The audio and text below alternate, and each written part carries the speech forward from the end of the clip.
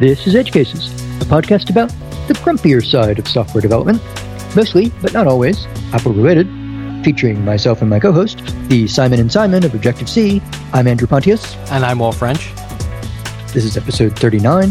It's Saturday, March 2nd, 2013. And what's our topic this week, Wolf? I guess we're wrapping up the GTD episode from 2 weeks ago. Yes, we are. Okay. So, do you have any follow-up? I checked the Gmail and did nothing for this episode. Okay, so there is some follow-up for the podcast from last week, a programmer and a puzzler, but I have decided to write a blog post about it instead of trying to sort of cram it all in here. So that URL will be in the show notes for this episode. I haven't actually written it yet, but due to the time dilation effects of our podcast release schedule, it will be written by the time the rest of you hear this. So go ahead and have a look at that. It will going to talk a little bit more about Inform, one of the programming languages for text-adventure games, and things like that. So again, if you're interested, go look at that. And so that'll be it. So I guess you can get started. You see, this is why I feel badly that I've never watched a single episode of Doctor Who, because I'm sure I could have made some sort of time dilation joke there. Well, I know there are like phone booths involved and robots that are that shoot Daleks, but unfortunately, I'm very ill-equipped to make a reference there. Well, if there really are time dilation effects, you could decide to make a Doctor Who joke much later and still make it here during this podcast. So that's something to keep in mind. Okay, thank you. All right. Okay, so last I guess not last week's episode, but the episode where we talked about GTD, is that we kind of gave a high-level overview about it. And actually, we didn't. I purposely didn't, because there's a lot of places you can get high-level overviews. And of course, you can read the book itself. It's not a hard read at all. But I actually wanted to do the thing where people who understand GTD and kind of integrate it in their lives end up talking about it. What they don't want to talk about ever is kind of the tools. So that's what I'm going to talk about. There seems to be like this. The standard way of doing GTD is like when you first read the book, it's like, oh, there's all this philosophical crap. Let me get through it and go to the second half, which actually kind of talks about the system itself and how to execute the system. And inevitably, when you go back and read it another time, you start to realize that it's actually the front part of the book that's the most important. And because it's kind of like the philosophical foundation of the execution of the back end of the book, which actually, now that I think about it, is actually a pretty good metaphor for GTD itself, where you have the kind of the thinking parts of it. But then you write the list so that the execution part of you that comes around later can actually execute from that. But so there tends to be this kind of a shine away from the tools. Well, I know that I think I want to say that Merlin Mann coined the term productivity porn, and he used to have this website called 43 Folders, and I think he stopped updating it. I never read it too much personally, but I think he got the impression that it's very easy to kind of just like get these baubles and kind of get tied up into the act of organizing your life instead of actually executing your life, getting things done. And so he kind of got burdened by that and kind of walked away from it. And so I totally understand about walking away from things. So, but that said, well, and also, so he. It's very similar to something that happens with programmers, that they'll spend so much time creating the tools to help them create the program they want. Yak shaving, as they say. Yeah, it's something related to that people are wary of it, because they know how easily they could fall into the trap of being too enthusiastic about it. Absolutely. But it's interesting that, that is definitely a common programmer pitfall. But it's interesting that yet our tools are so bad. So we spend all the time shaving yaks, but yet and trying to make better tools, but yet they're so the yaks keep regrowing the fur. I guess that's how the metaphor works. So I'm going to talk about the tools because I actually get when I hear other people talk about the tools they use for implementing their Getting Things Done system, I usually actually get a lot out of it. So it's kind of it feels like maybe you're catering to the base level of your brain, kind of the productivity porn section of it.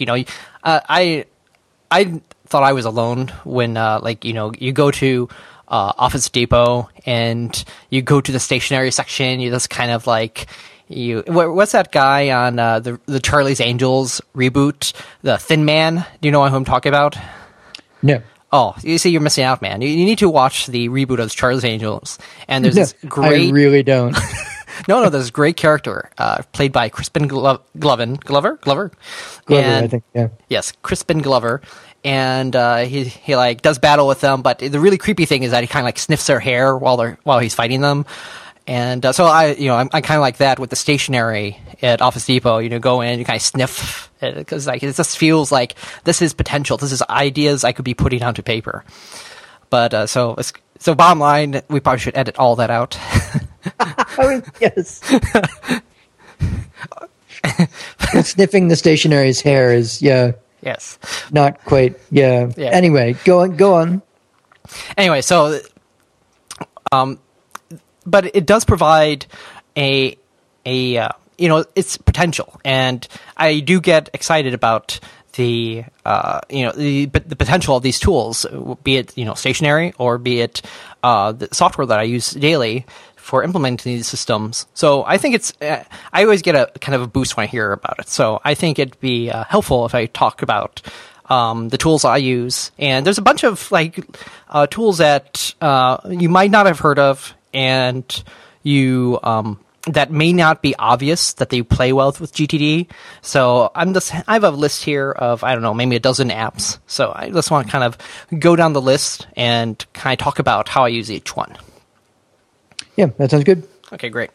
So the 800-pound gorilla of the Getting Things Done system on the Mac is, of course, OmniFocus. And I think we talked enough about it in the previous episode. So I don't need to go too much into it. I think I mentioned in the previous episode too that it's best to think of OmniFocus not as kind of like Git. It's not a version control system directly.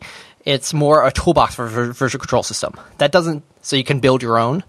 And that doesn't really help you, unfortunately. And, people do end up using Git directly, obviously, but you kind of have to layer, ideas on top of it in order to effectively use it. So pretty much OmniFocus gives you the tools, but you have to decide how to use them. And everyone who uses OmniFocus in a different way, depending. And not only that, it's like the entire thing is like ask a group of 10 engineers a technical question, you get 12 responses back. It's one of those things where the same person can will use OmniFocus in different ways as their life changes or as they understand GTD better. So one thing I want to mention that I just learned fairly recently is that a knock against OmniFocus is that it doesn't have tags, at least not yet. I know they're working on OmniFocus 2, and I'm hoping it has something like tags. But on the other hand, I could totally see how adding tags into the mix would add yet another complicated tool set. It's kind of like when they added templates to C++, how you already took this pretty complicated language and you added yet another facet of complexity to it. And C++ is famous for like parts of it not working well with other parts of it itself.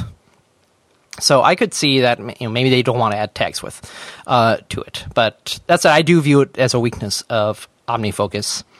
And the good news is, and I heard this from listening to another podcast that isn't specifically about GTD, but I had a guest on, and unfortunately I don't remember what that podcast is because I've already scrolled off my list.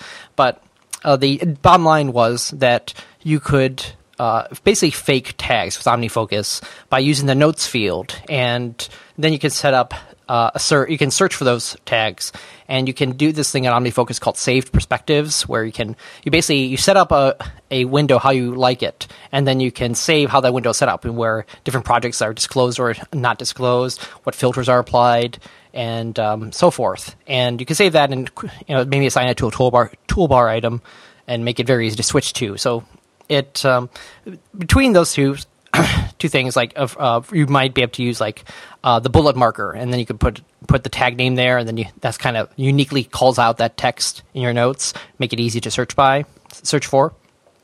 So that's one little workaround for the lack of tags at OmniFocus.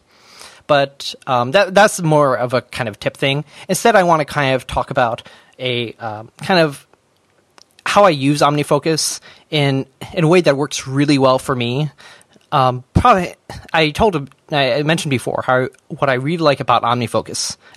About GTD is that it recognizes numbness. That when you go numb to something, you don't want to look at it anymore for whatever reason. And sometimes it's just a matter of habit type thing, where it's like you don't look at your inbox for a while and it fills up, and you're just like, oh, I know if I go in there, I'm going to lose a couple hours. And so you just kind of like, oh, I'm just going to keep ignoring that because I know that's a big project, and man, I have this other stuff I need to do. And so one way that I found is pretty effective for me to counter that type of stuff is that I have a project in OmniFocus that I call Boot. And Boot is pretty much like starting up a computer. It's something that I run through at the beginning of almost every day. And the first item on the boot list is get coffee, which sounds like, why would you actually put a checkbox to get coffee on your daily to-do list? Because you're going to do it anyway. Why?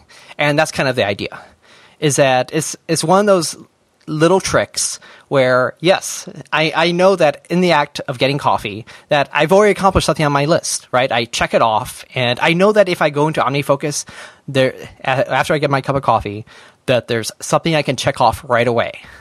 And so do you actually do physically check it off? I do physically check it off. Yeah. One of the features of OmniFocus is that you can have these, I don't know, what's a good monster that comes back from the dead repeatedly?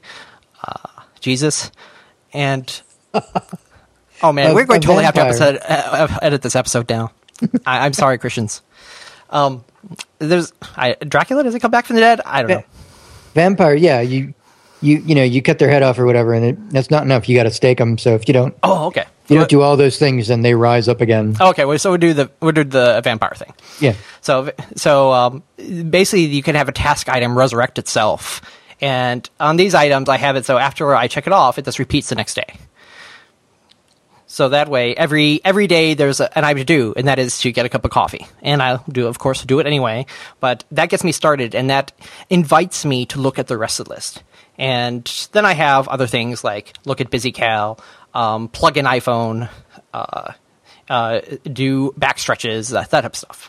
So this is a great way to, and embarrassingly enough, the last item of my boot list is actually brush teeth.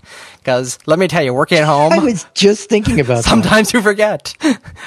Well, I mean, it's really like you really want your brain to not be going, well, what's the next thing I need to think of? And I'm not at that point yet. And I was kind of wondering, how crazy should I get with this stuff? Well, I mean, obviously you don't have to put in bathroom breaks and stuff like that. There's limits to the craziness here. But I found these psychological tricks. The fact that I know that just doing this thing, that I've already made an accomplishment today off my seemingly serious list. It's basically putting a little bit of frivolity into a pretty serious task list that draws me back into it on a daily basis. That said, it's not a 100% thing, and it's actually a good sign that there are, when I'm hot on a project, when it's like occupying my dreams and my thoughts continuously, I often won't even want to switch into OmniFocus to check that get a coffee thing, because I know there are other products there that aren't as important, and it's kind of, and at that point, it's a little bit dangerous in that I also have time things that show up in my inbox I have to keep on top of. But that won't be the first thing I do that day. Instead, I'll put in the 3-5 hours of coding first before I'm kind of ready to look at that inbox. And I respect that. It's not one of these kind of hardcore things that you have to do every day. It's, I recognize that my energy is focused on a project, and obviously this is where the productivity porn kind of drops away, kind of falls away, is that you can, I am actually getting things done. And at that point, the system moves into the background. And I know all my projects, all my 100+ projects are in there, so that when I need that break or when I'm doing my weekly review, then's the time. I think that's Southern, or I'm probably insulting more people again, but well, what you're saying here is that when you're really deep into a project, you don't have any time for porn. I think we have a title. Yeah. So the boot list has worked very well for me, and I haven't really heard anyone else talk about it, so I want to kind of lodge that meme into your brain. Another thing that I've found is, so getting out of the OmniFocus very large pool, is like where OmniFocus doesn't work for me. And it's not so much that it doesn't work for me. What it does is it does very well. But I found that OmniFocus by itself isn't nearly enough. And another program I use for kind of task management things is TaskPaper. Have you played with TaskPaper at all, Andrew? I have not. Okay. If Jesse, what's his name? Oh man, in his about box it just says Hogbay Software, but Jesse Grogan's. I'm trying to remember his name off the top of my head, and I never said it before, so double whammy there. But TaskPaper is essentially you can think of it as a text editor that understands the domain-specific language that tends to be textual to-do lists. So if your line ends with a colon, it knows it's probably a project. If it starts with a dash, it knows it's something that could be ticked off and marked as none. And so it has a bunch of interesting tricks. And so it's fundamentally text, but it does some nice formatting on top of it and gives you some powerful tools that allows you to like focus on a project or sub-project, all that. And in many ways, it feels kind of like Omni Outliner or another outline program, if there are any, that it's very fast to create outlines in. I do like the fact that it's text, so that it can be stashed into version control very well. And it's something about OmniFocus is that OmniFocus with my 100+ projects in it, it feels very kind of heavy and it feels very real. And that's one of the reasons why the boot list is so powerful, is that because it draws me back into it. I find that if I stay away from OmniFocus for too long, it feels like this undoable mass or something, that I just go numb to it and I don't want to look at it anymore. So what the thing with TaskPaper is that it's basically it's document focused because it works on those text files, so that when you create a new document, that document stands alone. And there's something about having a quote unquote, clean sheet of paper, a fresh sheet of paper. Again, I think we're winding back around to the stationary porn, but it feels like it's a new sandbox for me to play in, and I don't have to think about and have the cognitive weight of the other projects next to it. Instead, it feels like I just can iterate on it and riff on it and be wrong for the first few minutes. With OmniFocus, I tend to, like, when I'm entering data, I've thought pretty hard about what I'm entering, because that's executionless. So it's like I'm basically making it for Future Wolf to execute on. And hey, more time dilation joke potential there if I watch Doctor Who. But you don't. I don't, so I shan't. And so when I have this sandbox, it doesn't have to be about execution. It can be about thoughts. I can basically clarify my thoughts about a project. I can basically put reference material next to actionable material. And then as my thoughts solidify, or I just can decide that this is a bogus project and just delete the document. But it never touched the kind of the sanctity of OmniFocus. So this I find it a very powerful way to have that sandbox to play in without having to commit before saving changes to my managed object context. That probably makes sense if you're core data. Did you just make a core data joke? Yeah, it is a really bad core data joke. But I imagine pretty much all core data jokes are pretty bad. Anyway, another thing that I found with OmniFocus is because you have the 100+ projects in there, like a good little GTDer, it can get very noisy, and it can sometimes not be clear where your real priorities are. And I know that there's a bunch of GTDers who are basically have kind of given up of the idea of like putting the 100+ projects in OmniFocus and maybe having another system altogether for keeping a list of all their projects. And I think that actually works against OmniFocus. OmniFocus is very good at searching, very good at focusing on things.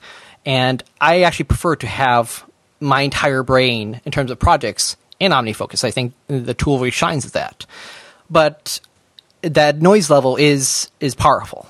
And TaskPaper helps me a lot deal with this, in that I have another TaskPaper document that is basically an outline of the 7 projects that I want to do next.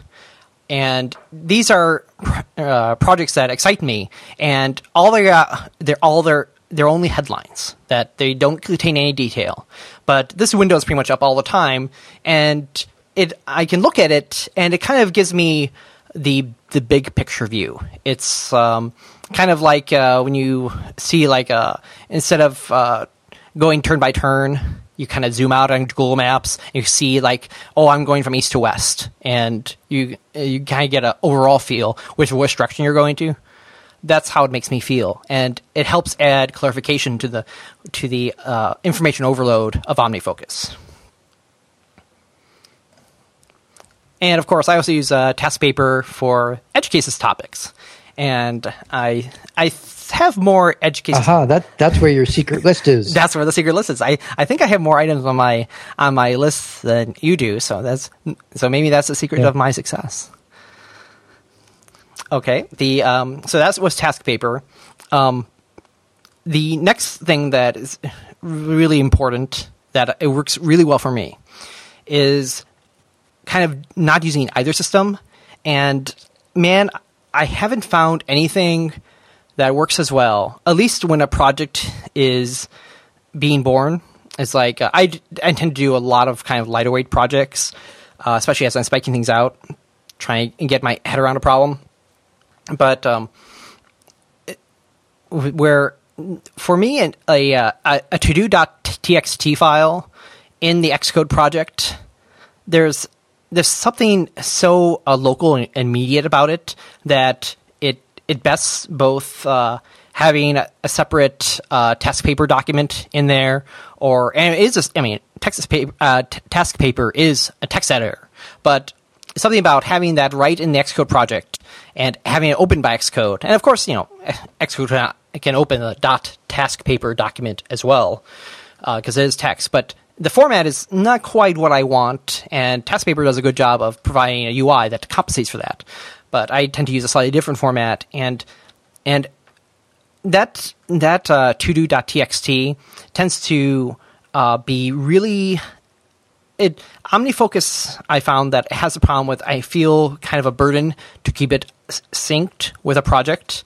And plus I have a lot of concurrent projects, so I have to create projects for each of those OmniFocus. And I just find it's basically me being a bookkeeper, where I'm having to copy data over and keep it updated all the time. Where if I have a to-do.txt file in the Xcode project folder itself, that stays pretty much up to date. And like I said, something about the locality that really works well for me. And so I recommend that. Don't try to shoehorn everything into OmniFocus. Recognize where your comfort levels are. And to-do.txt is just really I can't really speak highly enough about it. This is something I did kind of in desperation many years ago. And it's really lightweight, but it works out really well for me. And it's also pretty common among, especially open source projects, where they'll have a to-do list file in the project top level.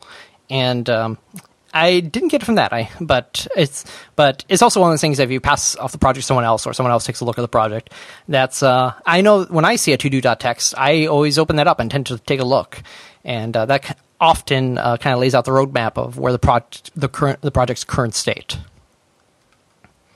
Okay. It's interesting because for my projects and for other projects I've seen, to-do files are often woefully out of date. Yes, I have run into that. yeah. So what do you do in that case? I mean, obviously, once a project is, especially once it's like publicly released, at that point you're kind of doing customer support, and at that point it's definitely time to probably involve a real kind of issue tracker. And so I guess is that how you tend to manage these things, Andrew? Well, I mean, usually by the point that the to-do list is that out of date, it's kind of an indication that the project is probably not on the front burner anyway. True. And it's by that point, updating the to-do list is almost the least of your problems. Mm-hmm. Those sorts of things. So, I generally haven't. I don't remember in those cases either updating the to-do list or even doing something like deleting it. Oh, wow. It just meant that was it. Okay. Because I would also say that's not necessarily, it means that, it could also mean that's not on the front burner anymore. But I would say it also potentially indicates this is simply a level of maturity in the program. Once you've shipped and once you got your 1.1 out, I guess there's a definite worrisome trend of like to-do text devolving into a would-be nice list type thing, kind of a list of future ideas. And for me, the to-do.text tend to be much more focused on what are the items that need to be knocked out for the next version. And so it tends to be very focused, and I can totally see how kind of becoming a wish list. Basically, at that point, it devolves from a to-do list to a wish list. And yeah, that will suck your energy right down, and that'll make it irrelevant really quickly. So I think maybe even rename it to do V1 or to do for version 2. Make it very clear that once you ship, that this file probably should just go away. Yeah. Okay, so next on my list is probably something you might not have considered in terms of a GTD system, part of the GTD system, but has been working pretty well for me. Is Day One. Have you heard of this app, Andrew? Don't think so. Day One is a journaling program, and it's for iOS and for the Mac, and there's Dropbox Sync. Now they have iCloud Sync, but I don't care about that. And Day One is pretty straightforward. I mean, it's pretty much is. It's essentially a text editor that it takes Markdown input. The iOS version is really nice in terms of how it integrates being able to take photos. Like, you're at someone's birthday party, you take a photo, and you can, put in a journal, and it will figure out, it will, basically geo-stamp it and timestamp it, and it will even do things like include the current weather that was out when you took the photo. It has a lot of nice touches to it, but you wouldn't suspect that like a journaling app would work well with a GTD app, but I find it actually works well in terms of, again, cutting through the noise of your 100+ projects that I have as part of my boot perspective and OmniFocus. I have a list of currently 4 projects, but that tends to vary between, I would say, 2 and maybe 7 so-called active projects. And what I like to do is actually write about them in the Day One journal to kind of clarify my mind about where each project is at and what's happened about them. Unfortunately, Day One does have, and it's a double-edged sword. Day One has a single journal folder for every entry, so there's unfortunately like no way to like have a specific journal for like specific projects. But in fact, I thought to myself that instead of, I really want day N, which would be instead of this one, be day N. But anyway, but the iOS version of Day One does support tags, which can help separate the stuff out. Unfortunately, the Mac version still doesn't have it, even though they've been promising it for a while. But so that could help separate this type of stuff out. But it's really powerful, actually, to kind of, especially when I find that maybe I'm waiting for something from another person, just kind of, to write out that, this project can't go forward because I'm waiting on something. And because, again, inside OmniFocus, I tend to either be planning or I tend to be executing. And I've always had trouble with kind of how to deal with waiting for things. And because it feels like neither to me. And so there's something about this kind of writing it down and having to write that down a couple, 5 times in a row that I'm still waiting for something that will basically give me the kick in the pants to actually write an email again to someone saying, hey, I'm still waiting for this or what have you. And so it kind of keeps your mind thinking about these projects, these formal projects, in a kind of a literate way that I think kind of engages a different part of your brain. And I mentioned BusyCal before, and specifically version 1, well, not really version 1.0, but the version I'm using is 1.6.4 with its floating to-dos. That's obviously a big win for me. And but there's a couple of other aspects with that. If you're like me and you work from home, or you, I don't know how common it is really for contractors to work from home. I know you go to an office, Andrew, and you pretty much have you done that pretty much your entire professional career? Have you ever worked from home?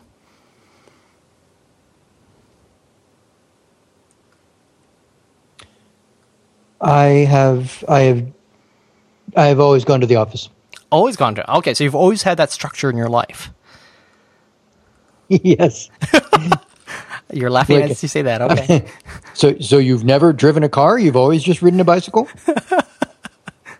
Yes. I've only ridden a bicycle. Sorry. Okay. Well, there's obviously, if you have that structure in your life, it's the physical separation of having a place of work and a place at home is actually it's really handy from a mental perspective, from and even an emotional perspective, in terms of how you think about how you cleave up your day. And when you go to work, you're like, okay, I'm at work, I'm going to do work. And when I'm at home, okay, it's time to leave work behind.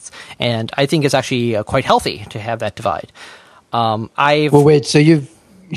Yes. I was going to say. So you've never worked at Apple, then? No, in the sense that some jobs you take the work home with you as well. Oh, right. Yes. But in general, sure. Yes, and yes, I agree that this is a cute theory that often in our profession tends to go out the window. But so I work from home and have pretty much worked from home. Oh, definitely not exclusively. I've had to go into the office, as it were, many a time. But most of my work is done at home, and that means that it can be challenging in terms of how you cleave up the day and ensuring that you put enough effort into each day that you need. So I use a couple programs for this. The first one is FlexTime, written by Daniel Jalcut, and FlexTime is I think it's it was written. I think I'm confusing it with his other music app because I want to say it has some sort of musical background to it, but actually now that I think about it, no. I think I know what's confusing me is that it has the ability to send its schedules to iTunes, which somehow ties that to music in my brain, but that's not the case. It's essentially a way to say, I have something that should go for an hour, then something that should go for 20 minutes, then something that should go for another hour. And I find this is a kind of a structure that I can apply to my day. It's kind of, I would say that the metaphor here is that when you open up a graphics editor and then maybe you turn on grids, so you can kind of get a grid format going to make things easier, a little bit easier to line up and kind of get a lightweight framework to kind of plug things in. Of course, you almost immediately go off the grid because you're like, oh, okay, this should be a little bit more to the left. And for me, FlexTime, when I go to go into my OmniFocus boot list and check off the fact that I got a cup of coffee, I start flex time then, and I have an hour task that's called boot that coincides with it as I work through my boot list, and that includes checking email and stuff like that. And then the next interval is for 2 hours, and that's when I get to work. And then it's and most of the time, I'd say most days, I actually end up not strictly following the schedule that I think that I've kind of codified into flex time, but it's still very helpful to when especially when the second bong goes and I find myself dicking around on some website. That's usually a clear sign that I've derailed somewhere, probably reading tweets or something, and that I need to get back to something that actually accomplishes something that day. So that the constant, like every 2 hour bong or whatever I have scheduled in flex time is kind of it's a good way to kind of like, put my, put my head up, look at what I'm doing and deciding, do I want to do this? Of course, if you go into work, I could actually argue that either way, that maybe you feel more peer pressure to work, although maybe you don't, because obviously there's a lot of meetings and a lot of socialization, and there's lunch and all that. So, well, and one thing that I was having a problem with, that I still have a problem with, is that, for example, what was the BusyCal that you said you use on the Mac? Mm-hmm. But since I have a work Mac that I use, I don't necessarily want to install all my home applications and home data on that machine. So I would ideally, as I'm adopting GTD, want to only be able to use applications that I can use on my iPhone. But if you can't make the iPhone apps be as flexible as you need them to be, you can't have these specialized reminders that you can click to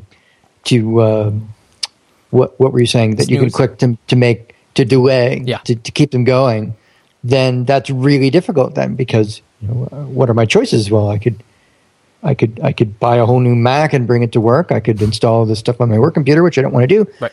Or I could get an Android device where they're more flexible. The options are kind of limited to get what I really need out of an automated system. And so, I may not be able to rely on automated systems. I may have to rely on something where okay, the steps that I need to take are more manual, that I do need to train myself to check something every half an hour, every hour. Mm-hmm. Yeah. Because I can't rely on bongs like you do. Although we don't necessarily need to hear any more about your bongs. Yeah. Okay.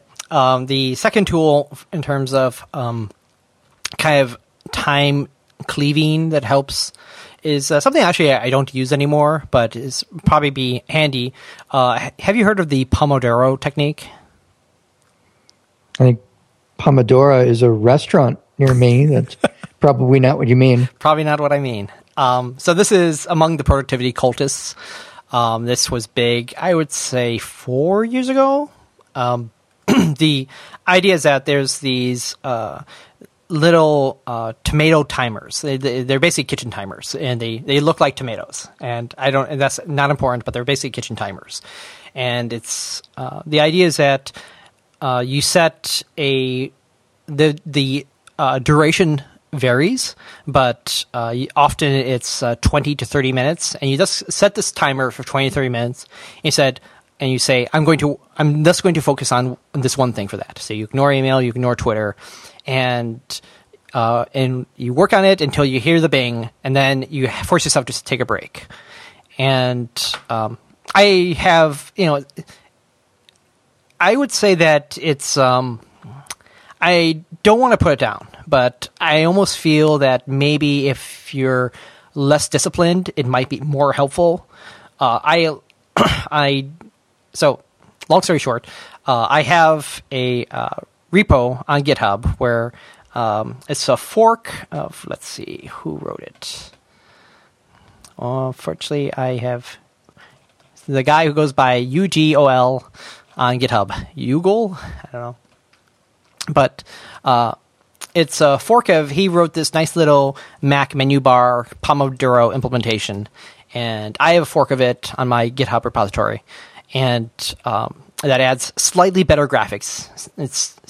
It's still not where I want to be, but before it, the menu bar icon had color in it, and I like to have my menu bar very nicely desaturated so it doesn't call too much attention. So again, freely use my fork. There's some apps on the App Store that I implement as well, and I found it effective for when I used it for a while, obviously because I forked it and I actually put some time into it. So I don't use it anymore, but it could be handy if you're trying, especially if you have work you have to kind of slog through that isn't really engaging.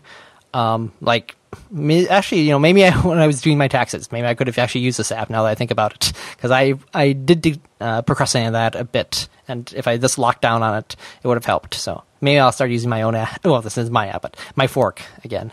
But I wanted to mention that. I have two apps from the same author, Nicholas Riley, that I want to call out. They're both pretty powerful. And the first, along the lines of time management, is Pester. Have you used Pester, Andrew?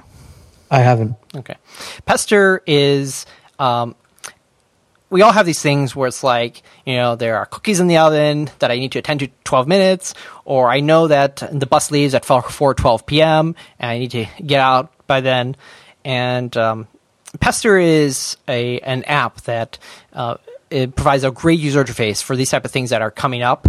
And you could nowadays do it on your iPhone, but I find Pester is good when you're actually like having to, when you're working on your Mac and you're especially in programming zone, that it's a good way to kind of call out these things.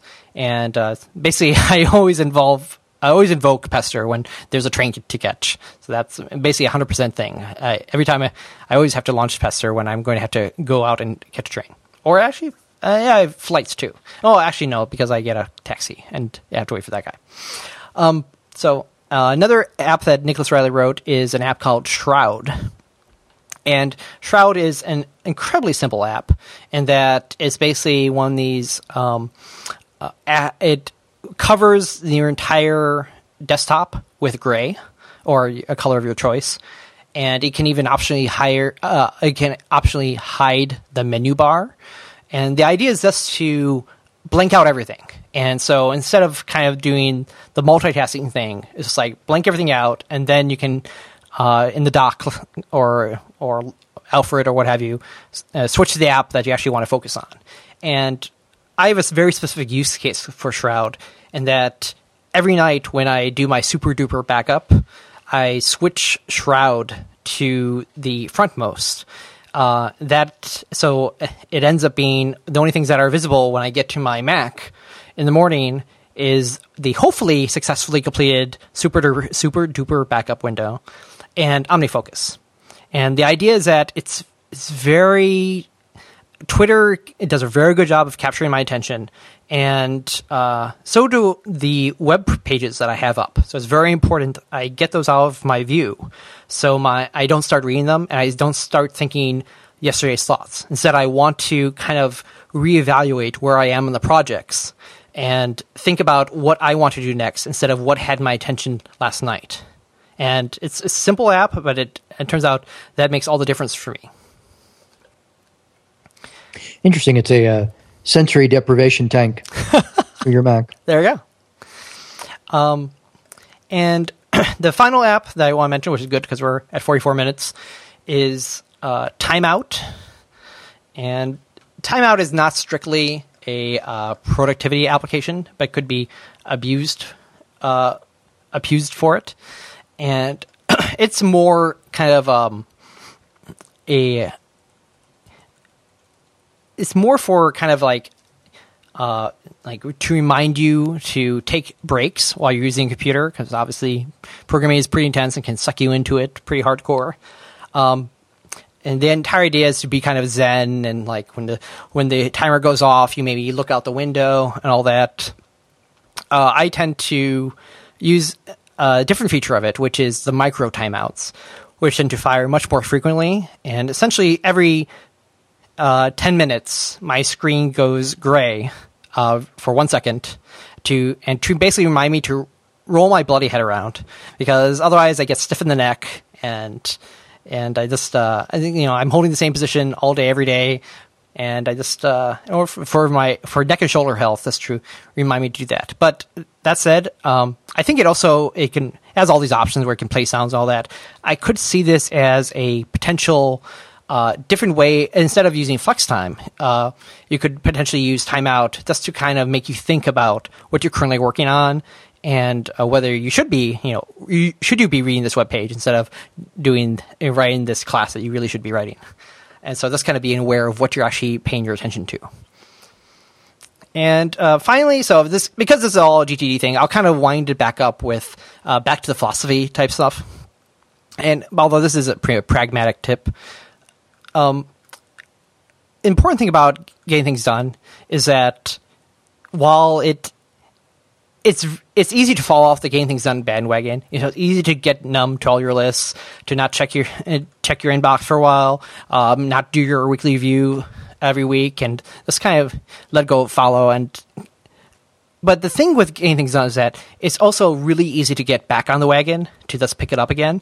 And the big pain of getting things done is the initial kind of purge and population of your project lists.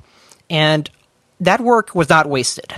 You'll find that often, even if you go cold on getting things done for extended period of time, maybe a few months, come back to it, and some of the projects won't be relevant anymore, but most of them will. And so, like the entire purge of having to put everything into OmniFocus or whatever task management system you want to use, it was all worth it, and it's not wasted effort, and it probably helped you think pretty well about what you want to accomplish. And so you can leverage that next time you get back into the system. So I basically fallen off the getting things done bandwagon, I would say, 7 times over the past 10 years. And it's I've just been able to get back on, and it hasn't been that bad. So, and I would actually expect, cut yourself some slack if you try GTD and maybe it works for a while and then it doesn't. I would say don't think that it's a failed experiment. Just try pick it back up again. It's really easy to do so, and it's probably work for you. And that does it for me. Okay. So please visit our website, edgecasesshow.com, all one word, for show notes, a link to our podcast on iTunes, and more. You can find us individually on Twitter, me, Apontius, Apontious, and the same on app.net. And Wolf, his last name, Wrench, that's the word rent, R-A-N-T, +Z, +SCH. We'll see you next time.